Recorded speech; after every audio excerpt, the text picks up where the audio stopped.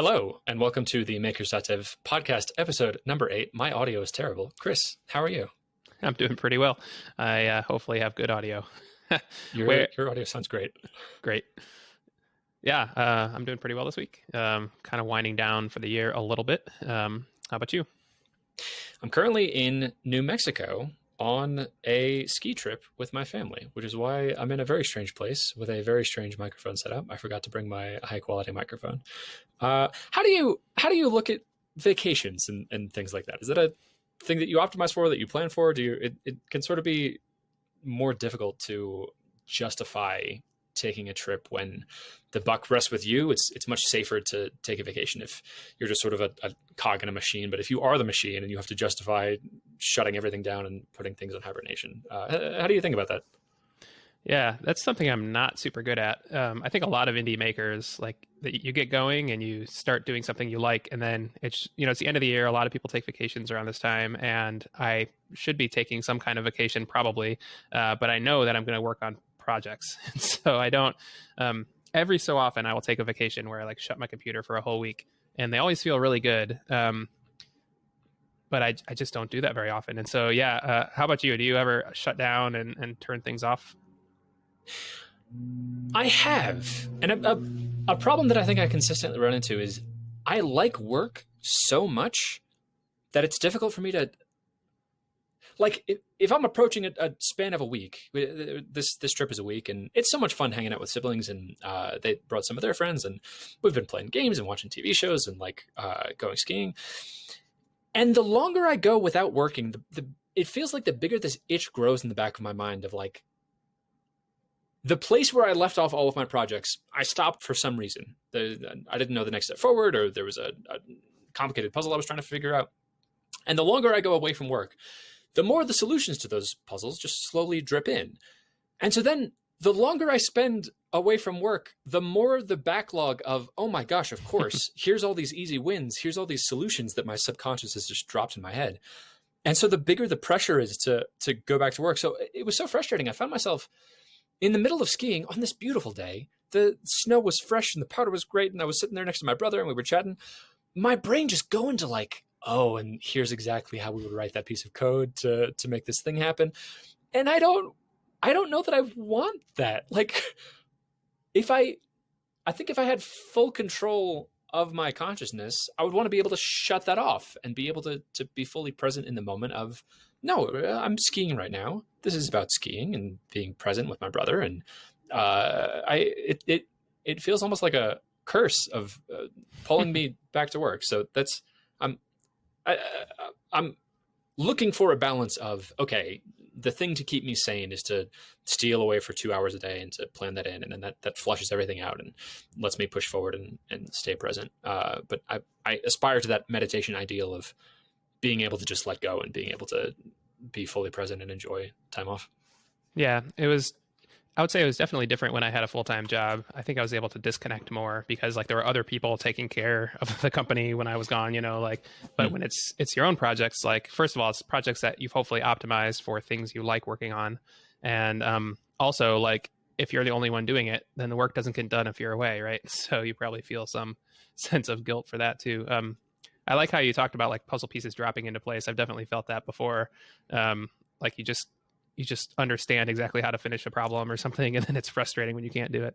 Yes. One thing that might help is, so there's this kind of practice of writing down basically all your thoughts. You can do it every day. You can do it, at different intervals. But the idea is you just empty your head onto paper. And so maybe if you just empty, your idea onto paper, then that it exists in the world outside of your brain, and then you can give yourself permission to sort of forget about it until you get back to, to doing it. So you don't have to actually implement it, but just write down what you were thinking about.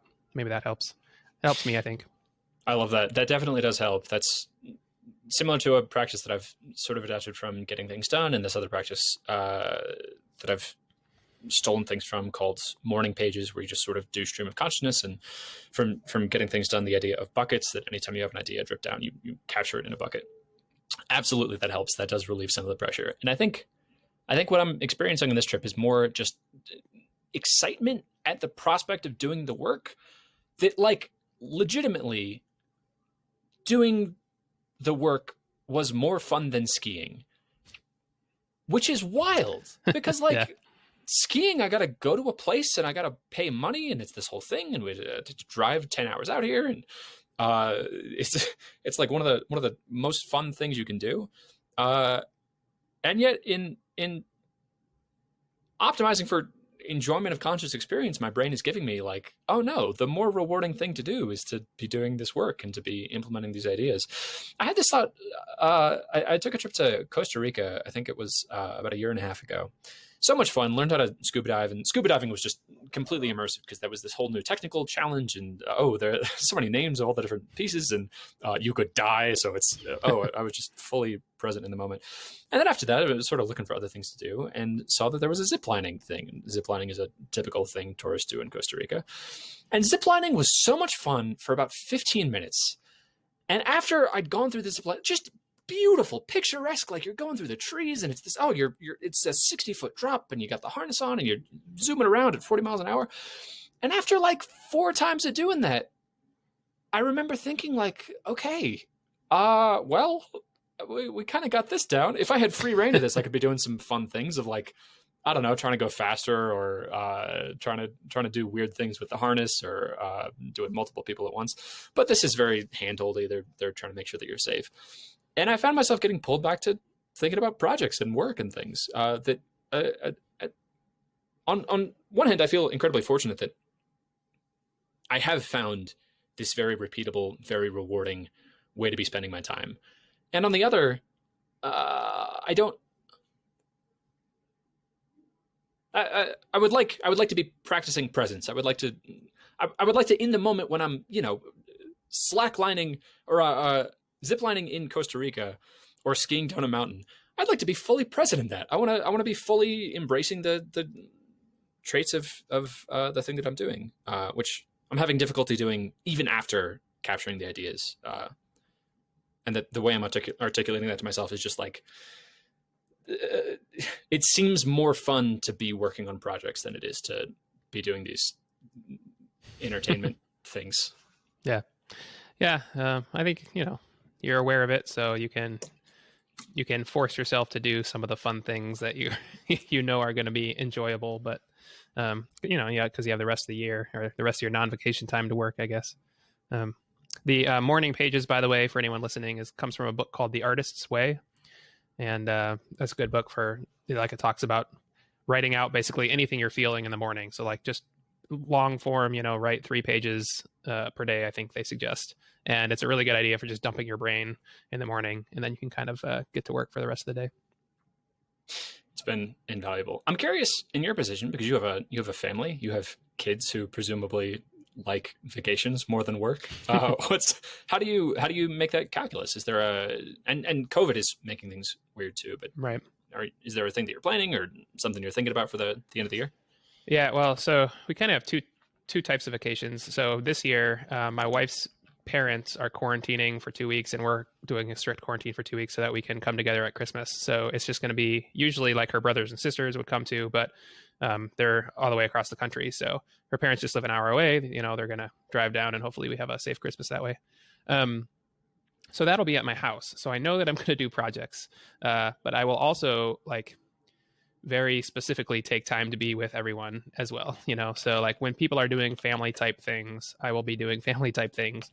But during home vacations, there's probably always a point where people kind of do their own thing, and I will probably be working on projects during that time.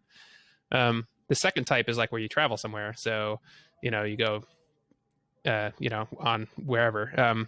I definitely do much less work there. And I guess I find myself wanting to do work less. I still have some moments like you talked about where I was like, okay, I want to work on this project or something. But I also find it easier to unplug when I'm actually away somewhere. There's so many new things to do in new places that I do those instead of working. Yeah. So we'll see how this goes, small Christmas at home this year, and see how that impacts or if I work on things or not. That'll be fun. And that sounds like a high probability choice to be planning ahead for stealing time away when everyone's doing their own thing, to be doing work. And I feel that too, in the context of your house. Okay, well, this is the place where you do work. All of your things are your computer's there to do work. Right. Your desk is right there. In a lull in conversation, if people are watching TV or something, that makes it so much easier to just steal away and think, there's this bug I was thinking about that I could go and knock out. I think I used to feel very guilty about that, which would then build up resentment towards the people I was with, that I couldn't fully articulate why I was feeling restless in the moment. And I think having this context now of, I just really enjoy doing work. And if I'm not doing some sort of meaningful work every day, I tend to have a worse quality of experience. So cool. Good personal growth on both ends. I have a fun update about this podcast. The thing that I mentioned last week about automatically slurping up the video version of the podcast and spitting it out into Transistor, I did it. The audio awesome. Version was like 3 or 4 days late because it just took time to implement the code. It was annoying in the Transistor API. I had to self-host the MP3. I couldn't just post the file to the Transistor API, so I had to figure out like, okay, I guess I send this to Google Drive and then send them the link. But it's beautiful. Oh my gosh! And it just like, I have the code to do that now, and I just need to run the script and it'll do it. And that's one step removed from, well, just wait until I publish a new YouTube video, and anytime I do that, slurp it back up so I don't need to do anything. I feel like this is just getting so streamlined. I love this machine that's getting built. There's almost no effort that I'm putting into it. And every piece of effort that I need to put into it, I'm very conscious of, okay, what's the next step where this could be automated? Contrasting that with this last week, I tried to automate I tried to outsource some video editing to people on Fiverr. I was getting quotes all over the board that were like $80 to $300 to edit this 40-minute video that I wanted to figure out. And there would still be work for me in that process of like, I still have to have a pipeline of uploading the video to Google Drive or some shared storage and then getting to them and then getting the video back, and it's got to be uploaded somehow.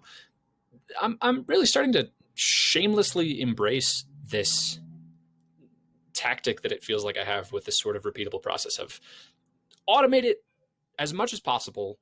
I am the only human intervention, and any place where I'm spending my time, just be very critical of, if there's a single button I have to push, don't be afraid of investing 3 hours so that button push happens automatically. So I'm very proud of that. The podcast machine is getting well underway. Yeah, that's awesome. One thing I thought of, you said you had to upload to Google Drive and then to Transistor, and not to make you rewrite anything, but could you like use ngrok locally? So you just spin up an ngrok real quick and then host it on your local machine. And that would have been so much easier. Then you don't have to do two steps. Yeah. Anyway. Oh, that's beautiful. And then it's just getting it from my hard drive. Oh, I love that. Yeah. That's the way to go. Huh. And also, I feel like the much better option here would just be Transistor. The API accepts file uploading. Totally. Anytime I deal with files on an API, it's so much work from a technical perspective. To like, there's so many edge cases. Like, what if something goes wrong? What if it, you drop a packet? What if you, like, halfway through the file fails? Then totally, with a small team they have, I could totally see them not wanting to do that for sure. Makes sense. Yeah, that's part of why file inbox is a thing. File uploads are surprisingly incredibly difficult, especially for lay people. Very difficult. Oh, another update. We moved from Slack, where we were chatting about this podcast, to your thing, async.dev. It's great. It works on mobile. It works in the web. I love it. There's like a little quirks here and there just because it's not Slack. There haven't been hundreds of thousands of hours of attention paid to this, but you built something fully functional. It does file uploads and we can have mentions and there's notifications. Fantastic job. It's such awesome. A cool product. Yeah, great to hear. Yeah, I love dogfooding it because, like, using it myself on this project and the other project, because I definitely, like you said, there's a few quirks, and so I'm really focused on fixing those. Like notifications, they exist, but I want to be able to specify exactly like what I want emails for and what I want notifications for. So I'm building that next. I really want WebSockets, even though like it doesn't like make technical sense. Like it's harder to do everything with WebSockets, but that's just what I want, so I'm going to do it. Yeah. Let's see what else. Oh, like even like the loading animation is a little like clunky as it comes in, so I'm going to fix that, even though that provides probably no monetary value. So yeah, all these little things that I just want to fix just because I'm using it. I think that's totally fine. Like that's what makes really good products. And the whole reason I can do that is because I know where the end state is going. Like the fact that I'm using this and I know what I want to do means I can do all these little things along the way. Now, arguably, I should do this exactly the opposite way and get customers first, but but I'm not. So, like we said in the one podcast, I'm doing everything wrong, and we'll see what happens. So, yes, yeah. Which this is a good segue into an idea I'd like to ask you about. I feel like doing everything wrong from a business perspective looks like optimizing for the thing that you're most passionate about. Of like, yeah, WebSockets doesn't necessarily make sense, but it would make it nicer for you. That would be a nicer product. You'd be more proud of it. It's kind of fun to do that. It's Rails is what you're building this in? Yeah, I'm building on Rails, so WebSockets on Rails are tricky. And so, especially with server restarts and stuff. And so I'm thinking about using an API to do it. There exists APIs that do just WebSockets. The problem is they get really expensive based on the number of users you have connected. But if I'm charging per user, that's not a problem. And we can talk about this later too, but if I ever make it so that people can use it for free, then that's when WebSockets become a real problem because it costs money per WebSocket basically. So yeah, anyway. Is that substantial? What does that cost per WebSocket? I imagine that's like it can be if you use these third party ones. I can get the exact thing, but it can, like, so if you do it yourself with Rails, and maybe that's the answer. Like by the time I get to that scale, then I'll do it myself, with Rails or with just Node, right? So like, yeah, you can use a Node DigitalOcean instance and probably do 10,000 concurrent WebSockets, but it can get expensive. Yeah. That's interesting. I'd be surprised if that was a cost that mattered, unless they're just drastically overcharging for WebSockets. So it doesn't matter as long as I charge per user or sort of go after businesses. But if I go after, like, if I want to be able to use this for like free communities, that kind of thing, which I'm sort of thinking about, then it gets expensive. I mean, and also like, if you have 10,000 concurrent people, then you need lots of, multiple servers with multiple failovers and, Sure. And maybe by the time I get there, I don't care because you have a team of people working on it or something. Right. And also if you have 10,000 concurrent users, my gosh, that's not like number of users. That's 10,000 active concurrent users actively getting WebSockets. Like, I think that'll probably be the least of your problems at that point. Right. I expect so. If you're not charging anyone, then okay, we have bigger problems. Going a little further down this tangent, this is part of the reason why I've switched my default infrastructure to Firebase. On Firebase, you get concurrency and WebSockets for free. And you just build your UI in such a way that it can handle data getting pushed in. Your data source can be constantly updated. And oh my gosh, it's just beautiful. And it's baked in offline support and concurrency and multiple users. And it's like, again, from a business perspective, probably doesn't matter, but it's just so nice and I love it. So pulling this back to the question I'd like to ask you, in the Part-Time YouTuber Academy, there was a guest workshop by Dave Purell, who runs a $6,000 writing course called Passage Writing. And he's a prolific writer, and he's trained several very successful writers. His pitch is sort of to boost your career, no matter what you're doing. Writing is one of the most important places that you can be spending your time. And he had a quote when asked in this workshop, how do you choose what to write? How do you figure out what the most marketable thing to be writing is so that you can better serve your audience? And his quote went along the lines of, if you're properly curious about the world, you have no choice but to submit to your creativity and follow what you're passionate about instead of making what you think the market wants. And I got that sense from him that he's writing what he's most passionate about. And he was talking in his room and there were just books all over the floor. And he was so excited. Someone asked him, like, what books are you reading right now? And a smile came over his face and he was like, oh, we got this one and this thing. And this one's for this project I'm working on.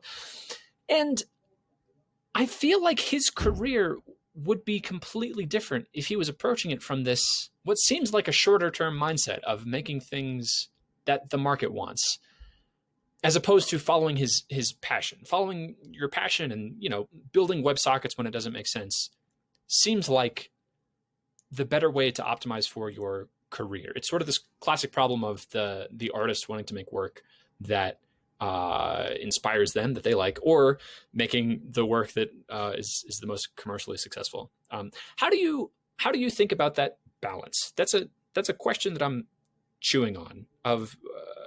It seems like it's a spectrum. It seems like you could be all the way on the side of, I am the artist who only does art for the sake of purity, and I'm going to implement WebSockets even if it's my own thing that no one else is ever going to see, and then I'll throw away the code base at the end. Or if you're all the way on the side of, I cater to investment bankers and make very boring software for them that I hate, and I hate investment bankers, but that's the thing that makes me the most money. Where do you see yourself on that balance, and how do you make choices of if you're moving in one direction or the other? Yeah, so it can be tricky because it's a balance. It's also you can definitely be passionate about something that will make you no money. And so if you need to live and survive, then you have to, in this world we live in, right? You need money unless you, go live in the forest and forage for everything, which some people do, right? And that's what they're passionate about. So they do. Goals. Right. Exactly. So I think you can make anything work, but if you want like a fancy lifestyle in a city but you don't want to work ever, then you can't do that. If you don't want to work for money, then you have to go, do arguably a harder lifestyle, which is go farm and forage and stuff. So, I have a few thoughts about this. One is there's almost certainly something that you are curious and passionate about that will also make you money. And so maybe, and so it sounds like this author has found that, which is fantastic. I think a lot of people, though, they feel really stressed when they haven't found that. So, maybe investment banking, for example, you can make a lot of money there. And some people probably really love that lifestyle, but it also probably burns people out like crazy because they go there for the money and then find out that the work isn't fulfilling. So yeah, you need to find work that is fulfilling to you that can also support whatever lifestyle you also want. There's a whole bunch of other topics we get into, like lifestyle design, like what do you want to be doing? Paul Graham has a few great quotes here. I think this is from his Before the Startup talk. And the two things he says there are, when you're thinking of things to do for startups, now this is high growth startups, but it's, if you think about like whatever you're interested in, just go, ruthlessly and vigorously explore that. And there's probably, because if you're smart enough to do the startup in the first place, you're probably interested in interesting things and interested in them in a way that other people will find useful. And so that's kind of the same thing. If you just go after whatever you're interested in, then you could probably find a way to make it work. And then the other thing he says, which is more about lifestyle design, is like, what do you want to win by doing? So do you want to, get to the end of your life and be happy that you spent a career in investment banking? Some people probably do. Or do you want to be, basically think critically about what you want your life to look like when you're done?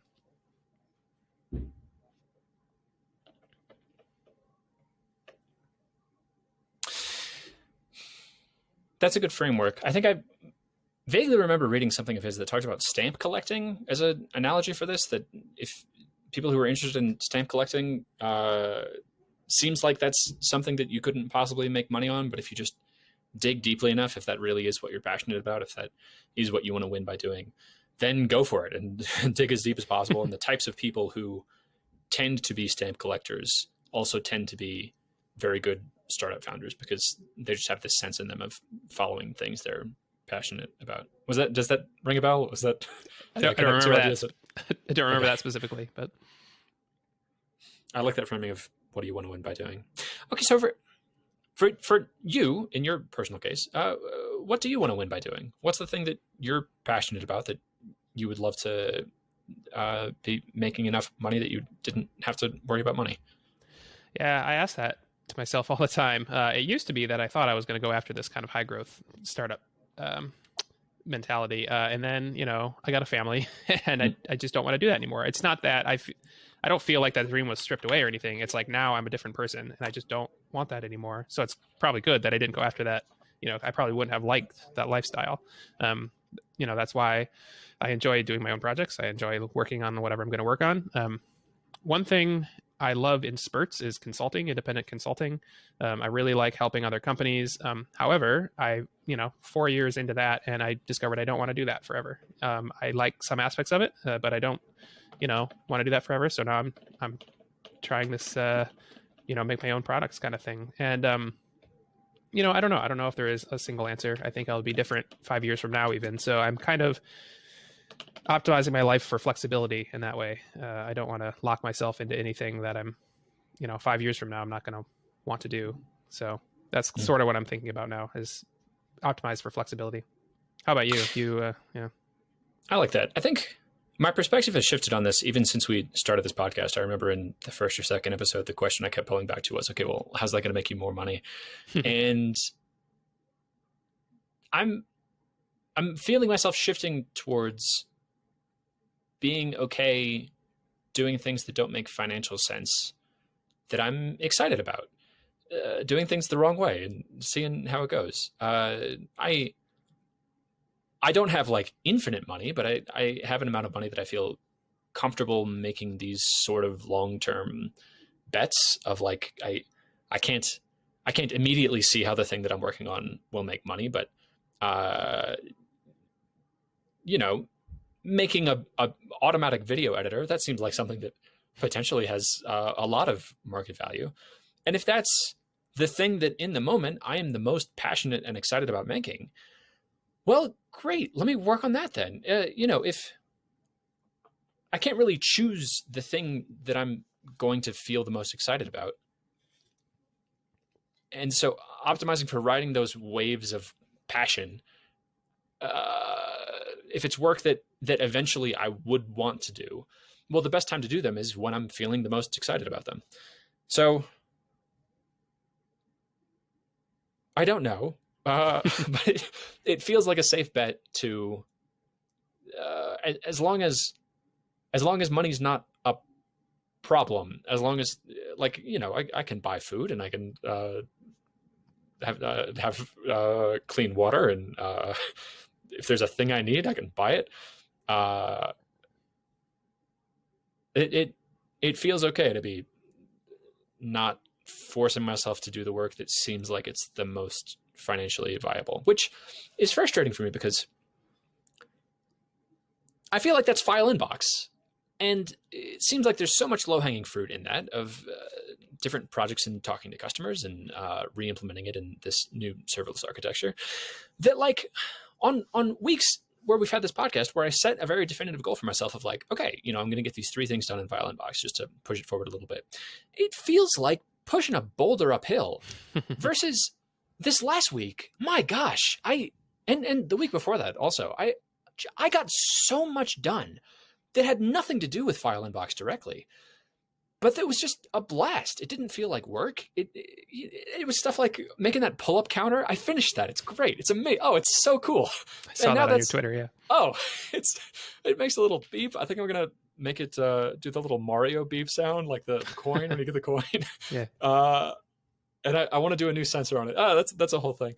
But oh my gosh, it was just so much fun. And also, like, part of the reason why it might be fun is that in the back of my head, I sort of had this process going of, but this isn't what you're supposed to be doing. You're supposed to be dogging a File Inbox customers. And I'm horribly behind on customer support email right now.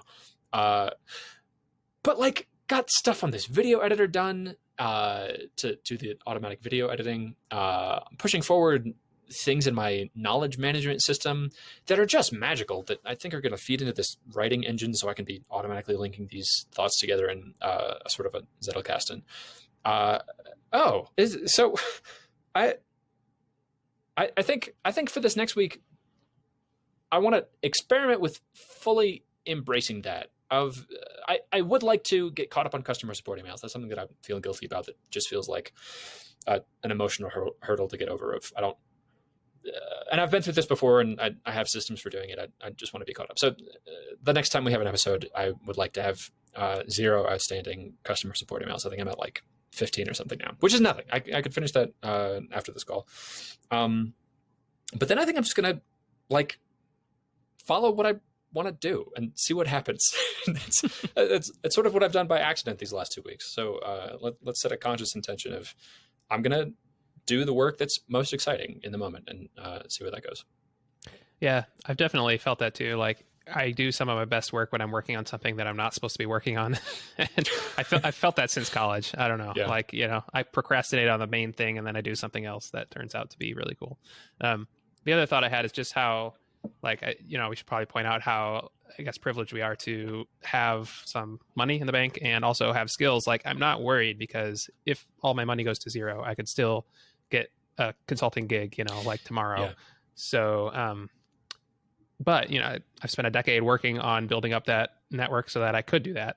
So, like, yeah, it's probably very frustrating to hear this if you know, don't have any contacts and you're just wondering how to get your first, you know, job or consulting job. So I guess, you know, it does get better is one of the things I'll say, but also, you know, like, yeah, I think anyone in tech probably is able to design their lifestyle that way if they want to. Just takes time probably. That's an important point to bring up. I do feel incredibly privileged to be in this position and to be able to work. I'd like to add a distinction though of, I think, feeling comfortable with the amount of money that I had. There was a time when I had exactly the same amount of money and I did not feel secure. Yeah. And I feel like that was it was sort of a mind shift and a lifestyle change of really critically thinking about, okay, well, where am I spending money and where do I have to spend money?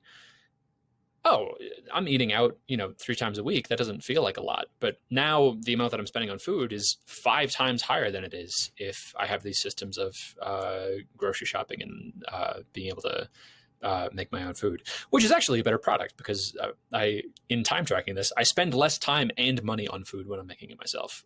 Going to Chipotle and like ordering it, that has a real time and money cost. It's more than if you buy a pork loin and slow cook it and then just have it in the fridge all the time. And in a similar way, like trying to drive as less as possible and trying to keep my living footprint down of not staying in places that are stretching my budget. The more I'm able to reduce my costs, the more freedom and comfort I feel in being able to make these types of experiments. And in thinking about that, like alternate reality Christian, I don't know, went to medical school and is making $250,000 a year and has an apartment that costs $2,500 a month in a major city and feels less secure financially than I do right now because his burn rate is higher.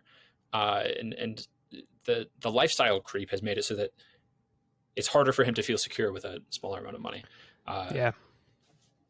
I was going to say lifestyle inflation is a real thing for sure. As a very silly example of this, I had to go on Amazon and buy 3 pairs of scissors the other day because we couldn't find them. And we need one, like we want one for the upstairs craft room and one for the main floor and then one for the basement kids room. Like, so it's like, I had to buy 3 pairs of scissors. It's like, you know, that kind of thing. And then that happens for everything. The other thing, which is interesting, is you talked about like going out to eat. I was really afraid the pandemic was going to increase our spending a lot because we order online a lot more and we order like takeout more now than we ever did just because we don't feel like cooking. But actually it's gone down quite a bit because we're not traveling. We're not going, you know, like doing anything. So that's kind of interesting, you know, like just like how much, I don't know where the point is for that, but like you think your lifestyle might be one way. Like I thought we were going to be spending a lot more on stupid online things, which we are, but the fact that we're not like going on vacations makes up for it. I don't know. Yeah. So you can change your spending around quite a bit, I think. It's kind of, spending is insidious in the same way that spending time is insidious. The looking at it objectively from a third person perspective of, okay, here's the spreadsheet. Here's where my money actually went. Here's the spreadsheet of where my time actually went. It's very unintuitive for me. The time distortion and the money distortion, like, because, you know, in the moment, pre-pandemic, that might play out as, oh, you know, it's a whatever Thursday evening, let's go out to the park. And then now we're at the park, let's buy a hot dog.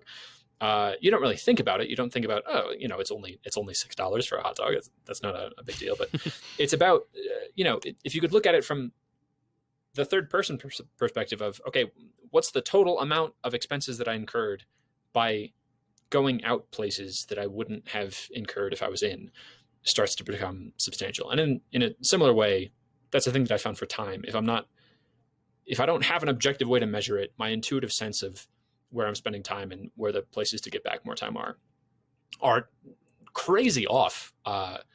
Something that I've done so much better at recently, sort of accidentally for the last 2 weeks, optimizing for work that I'm most passionate about, is I was lamenting for the first few episodes of this podcast the amount of time that I was just burning on YouTube. I spent almost no time on YouTube in the last 2 weeks. That just became a thing that was not interesting to me. And day to day, if you would ask me like, okay, how much time did you spend on YouTube today? And how much time do you think you spent over the last 2 weeks? If I wasn't keeping track of it, I think I would have said something like, I don't know, maybe a little bit less. But it was hours less. It was like a substantial amount of my week was brought back, pulled back from YouTube and put into projects that are things that are more worthwhile, that are places where I'd rather be spending my time. It's very difficult to get a sense of that in the moment. I'm living in the present. I only have a conscious awareness of like, plus or minus 5 minutes. And so without the sense of flattening it out and keeping a better record of it, I feel like that sort of cost analysis would be very difficult to get. So if you're a listener of this podcast and you're interested in freeing up more time or money, this is a question that I'm very interested in. I would love to talk to you. If you could reach out, this is something that I've spent a lot of time in, like figuring out systems to be able to track this. Chris and I are speaking from very privileged positions, and it may very well be that the position that you're in could be just as privileged with a change in mindset and a difference in tracking. And also I could see a perspective of like, no. Like, yeah, this is only for people who are in software. This doesn't make sense for anyone else. People with actual real jobs who can't work from home, like this is completely unattainable. But I'm optimistic. I think there's a lot to be said for mind shift changes. It's a powerful force. Yeah. I mean, there's this kind of sense that, you can't control your situation, but you can control your actions. So if you control your mindset, then perhaps you can change your situation that way. Yeah, it's tricky though, because there are a lot of like frontline workers, for example, they can't work from home, and so and then by the time they're done working, they're so exhausted they can't do anything else. I don't know. My sister's a nurse, and so I sort of get that sense a little bit, but we're good that we like doing software, I guess. I love it. It's we picked good things to be interested in. Similarly, one of my best friends is a emergency doctor, and so is his girlfriend, and both of them just are chronically sleep deprived. And I have so much sympathy for them. Of like, if I was in their position, I could not get anything else done. I would have zero energy to do anything.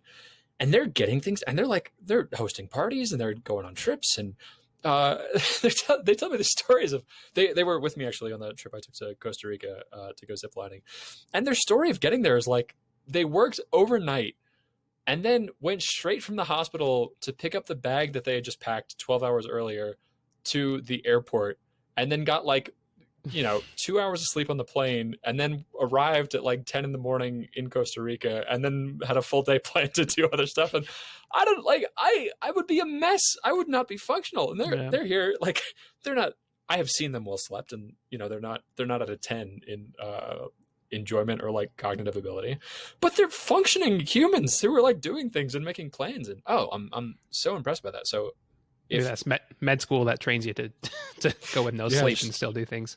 Hardens you up. Maybe.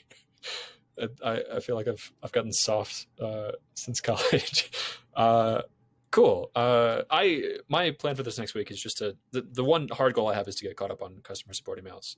Otherwise, I am just following what I'm most passionate about, and I'm gonna see where that goes. Last week we talked about that you were curious about integrating Meetingplace with async.dev, maybe using async.dev as a lead magnet or somehow connecting the two. What are your goals for this next week? What would you like to be focused on? Yeah, so this next week, the next 2 weeks are kind of weird. It's the end of the year, and so a lot of, I imagine I will be doing a lot of not working, which probably means I want to do the things that I mentioned about in async.dev. So I'm going to add WebSockets, I'm going to add notification preferences and stuff. Cool. I really want to get this to. There's probably a half dozen little things on the Slack integration that I want to get done before I can submit it as a Slack app. I don't think I'll do those until January, but that is kind of my next big push. And then it will be a fully functioning Slack app that actually does everything that other Slack apps, similar Slack apps do. And that's when I feel like I can actually turn on the, monetization for it and see what people do with it. Also, on the other community project, the thing that you mentioned about merging sort of the features of Meeting Place and Async, I think, and then what I talked about WebSockets with like a bunch of people on it at once. I think it'd be really interesting to sort of use async.dev as a base for community. For example, the thing I was thinking about specifically was like there are developer communities that exist on Slack. A lot of people who run those don't like it because there's a lot of moderation responsibility for real-time chat. And there are a lot of negative things about real-time chat.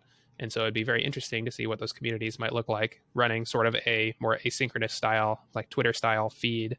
So I've been thinking about that. I don't think I want to do anything about that necessarily, but it's just something I'm thinking about. So cool. Yep. To make sure I got that for next week, you want to be focused on integrating WebSockets, which sounds like so much fun, and polishing up notifications so that you have notification preferences for the type of notifications you're receiving. And then the next big push, probably in January, is going to be the Slack integration. Is that right? Yep. Cool. Sounds good. I am very curious if you're not doing the baked-in Rails WebSockets, and the third-party WebSockets is prohibitively expensive, I'd be very curious what it would look like to bolt on a Firebase database, which is just designed for WebSockets, and there's a library in Ruby. That might be, I haven't heard of anyone doing that sort of architecture before, but if you're looking for a third option, I'd love to help you with that. I've been doing a lot of work in integrating Rails and Firebase. Yeah, once you mentioned that, I am definitely going to look into it. I wrote that down as something, because a lot of there's two things I need WebSockets for, maybe two. The first one is presence. So I don't, for example, for email notifications, I don't want to send an email notification to that you got mentioned in a comment if you've already seen that comment. Like that seems redundant. So I want to know if you got the comment or if you saw the post. And then the second thing is actually if there's a new post, popping it up into your feed, or at least popping up a little notification thing that there is a new post. So those are the two things that I would like to do with WebSockets. And I don't know, it may not be necessary, especially if this thing is supposed to be asynchronous, then maybe telling you to refresh it. But what this is leading to is towards a desktop app, because I want it like Slack. I want it to be able to just sit open and then I can check it without going to the actual website. And so if I want it to just sit open and update, then it either has to poll or it has to do WebSockets. And I think WebSockets is the cooler of the two options. So that's why I'm looking at it really. But WebSockets are so cool. I think I built an app one time that ended up being profitable on the backbone of I was just curious about WebSockets and wanted to build something in those. Oh, they're so cool. They're so cool. Just magic the way that they work. And the problems that you're talking about of presence, I'm remembering a specific blog post, I think from the official Firebase team, that's like, here's how you implement this feature of presence. Awesome. That a lot of those real-time features would just be trivial in Firebase. The complexity would be like linking it together with Rails, but I think that's a straightforward problem. Neat. I'm excited. This is a fun problem. I'm excited for this feature. Chris, I think that's all I got. I think that's all I got too. Cool. Then I will see you next week. Goodbye. All right. See you next week. Also, did you figure out the